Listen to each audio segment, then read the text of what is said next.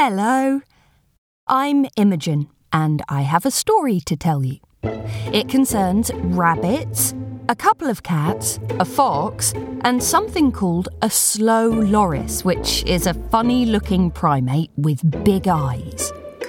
The story in question has a kidnapping, a daring escape, some unnecessary violence, and later I think there's a cow made of chocolate.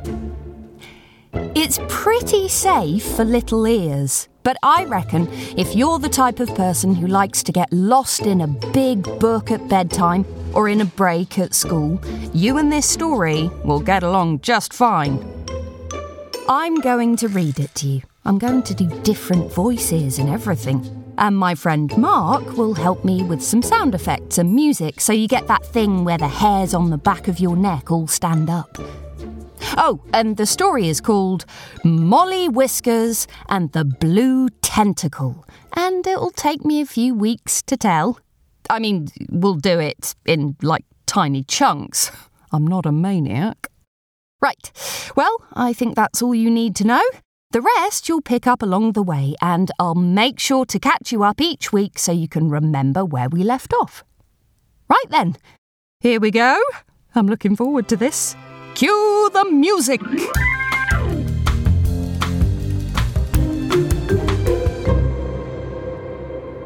Fogsworth is a small town unlike any town you've ever seen. Here, the cobbled streets are busy with the sounds of padding paws, skittering claws, clomping hooves, and, occasionally, the slithering of something that travels very low to the ground and hisses. You won't find people as we know them in Fogsworth, not the kind that walk around on two legs and eat hamburgers and talk about the weather. Here, no one wears shoes or stares at a screen or goes on a diet. Shoes don't exist here because the people of Fogsworth don't need them. No one in Fogsworth stares at screens because electricity hasn't yet been invented. No one here is on a diet because the people of Fogsworth take only what they need and share what they have left over. Well, most of them.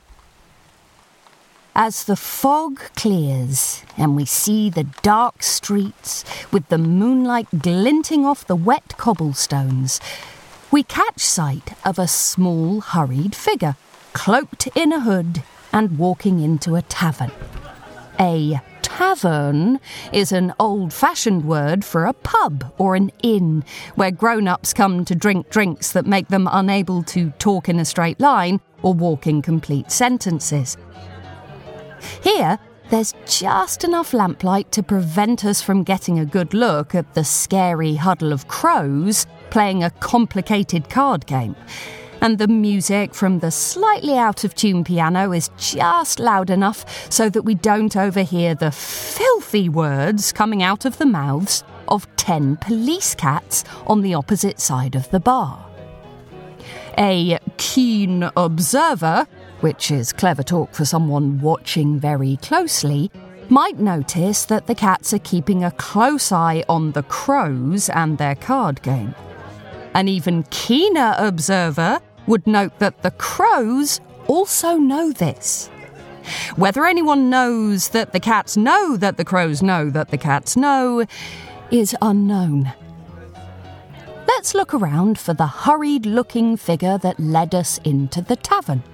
Here they come, weaving their way through the crowd, dodging tall glasses being carried over from the bar, swerving to avoid a flying mug of beer.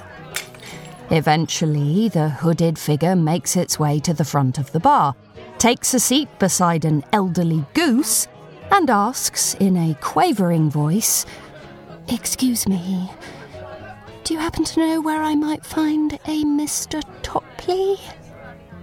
Lazily, the goose points a wing towards the bar, in the direction of a billy goat standing against the wall and cleaning a glass with a dirty dish towel.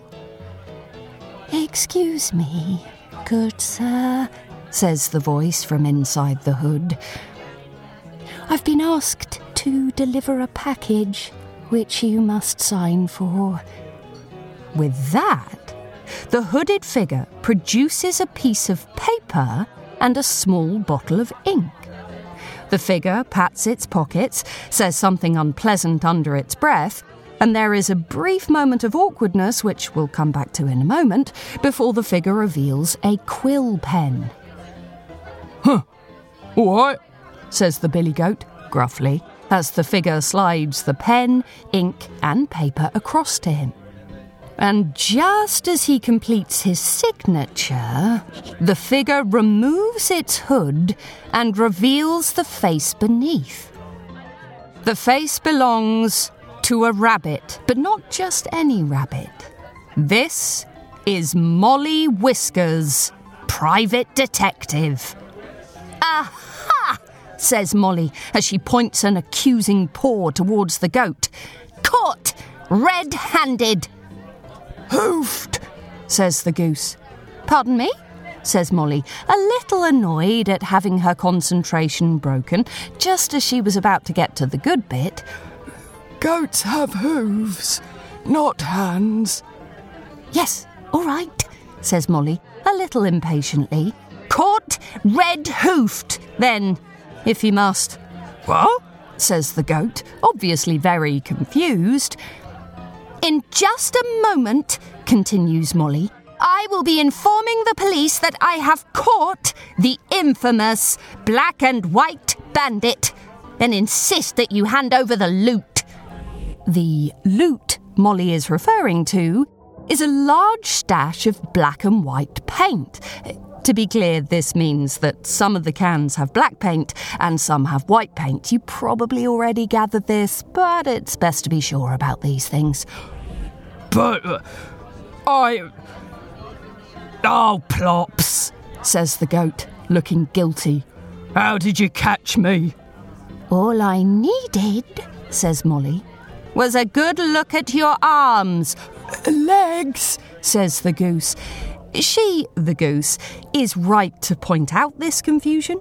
Most of the people in Fogsworth walk on two legs, except for horses, because the thought of a horse walking on two legs is, frankly, unsettling. Not now, hisses Molly at the goose before continuing. There are bald patches all over your arms, legs, whatever, which can only be there because candy floss is particularly difficult to get out of goat hair. The goat blinks. The goose looks confused. The pianist plays on, and no one notices someone get up from the table behind Molly and make their way slowly and quietly to the bar. Now, if you've ever done one of those drawings where you go from dot to dot to create a picture in outline, you'll probably know it as joining the dots. We sometimes use that phrase to relate to other things, like taking two seemingly separate thoughts and connecting them together. Clever detectives like Molly do it all the time. She is very good at it and often does so quicker than the people around her. She gives it a moment and realises that neither the goat nor the goose are joining the dots in her story between a shaven leg, some candy floss, and a bunch of paint cans. Candy floss, she continues with great patience, is very fluffy, but it's also very pink. Its fluffiness is perfect if, for example, you and your friends had eaten all the grass in your meadow and needed to cross a bridge that had a troll living underneath it and wanted to disguise yourselves as sheep. But its pinkness is a dead giveaway that you're nothing but a bunch of goats in sheep's clothing. The goat begins to shift from hoof to hoof. Molly is, of course, right that the goat and his friends have been rolling around in candy floss in order to disguise themselves as sheep. But sheep are famously not pink, which brings us to the paint cans. Which brings us to the paint cans, says Molly helpfully. You knew Mr. Peterson at the DIY shop would ask too many questions if a goat who worked behind a bar suddenly ordered a dozen cans of white paint and 3 cans of black. So you stole them. Molly allows herself a brief moment of satisfaction and continues. You stole the paint, made up a huge batch of candy floss, rolled around in it, then painted yourselves white with little black markings and went over the bridge without the troll even noticing. The goat begins to clap very, very slowly. Congratulations, Ms. Whiskers, he says. Except you missed out one tiny detail. What? Asks Molly, desperate to know what she missed. What? Asks the goose, desperate to try and keep her mind off a nagging pain in her right wing. We will come back to that. You thought Peterson at the DIY shop was angry when you interviewed him, didn't you? But he wasn't, see? He was probably just guilty because he was in on the whole thing. What? Splutters an exasperated Molly. Oh, yeah, says the goat, looking smug. We cooked up the plan together. I'd take the old cheap paint that no one wanted because all the cans were rusting, and the town would buy him some nice shiny new paint because they thought the old stuff was nicked. Molly was annoyed for 2 reasons. Firstly, she was furious that her moment of brilliance had been destroyed by this big-headed thief. But also she was annoyed at herself. You see, Molly is brilliant at many things, but reading faces has never been her gift, and some things about the way people work just don't seem to make sense to her. As the music and the hubbub begins again, a dull click that comes from the goat's side of the bar is almost too quiet to hear. Oh, says the goat, looking down to see a bright and shiny pair of handcuffs enclosing his hooves. It seems no one has noticed one of the cats silently get up from his seat after hearing the discussion at the bar, slide under the bar top and approach the goat just at the right moment. Mr. Topley, I am arresting you for extreme levels of naughtiness, says the cat. I will ask you to accompany me to the station and will also be knocking on Mr. Peterson's door. Oh, boggle plops, says the goat. The goose tuts loudly and rolls her beady eyes disapprovingly.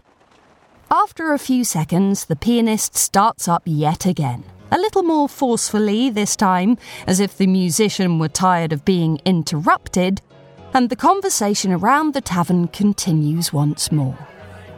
I just got so tired of the grass in our meadow, and I thought it looked so much, I don't know, greener on the other side of the bridge, so me and the boys hatched a plan to fool the troll, continues the goat, finally pleased to get everything off his chest and admit to his crime. Troll? There's no troll under that bridge, says the police officer. That's just Barry the crocodile. I suspect he thinks it's funny to scare you lot since you make such a racket running over the bridge when he's trying to sleep. Come along then, off to the station with you. And with that, the police officer leads a miserable goat out of the tavern. Meanwhile, no one's noticed Molly slip quietly away. We'll no doubt see her again soon. Otherwise, it would be an odd choice to name this podcast after her. And in case you were wondering why the goose had a pain in her right wing, well, that's the sort of thing that'll happen when a clever, if sometimes absent-minded rabbit, suddenly in need of a pen, plucks a large feather from your wing. Goose feathers do make the best quill pens, so it was lucky for Molly that the goose happened to be there. Less lucky for the goose, however. But it'll grow back.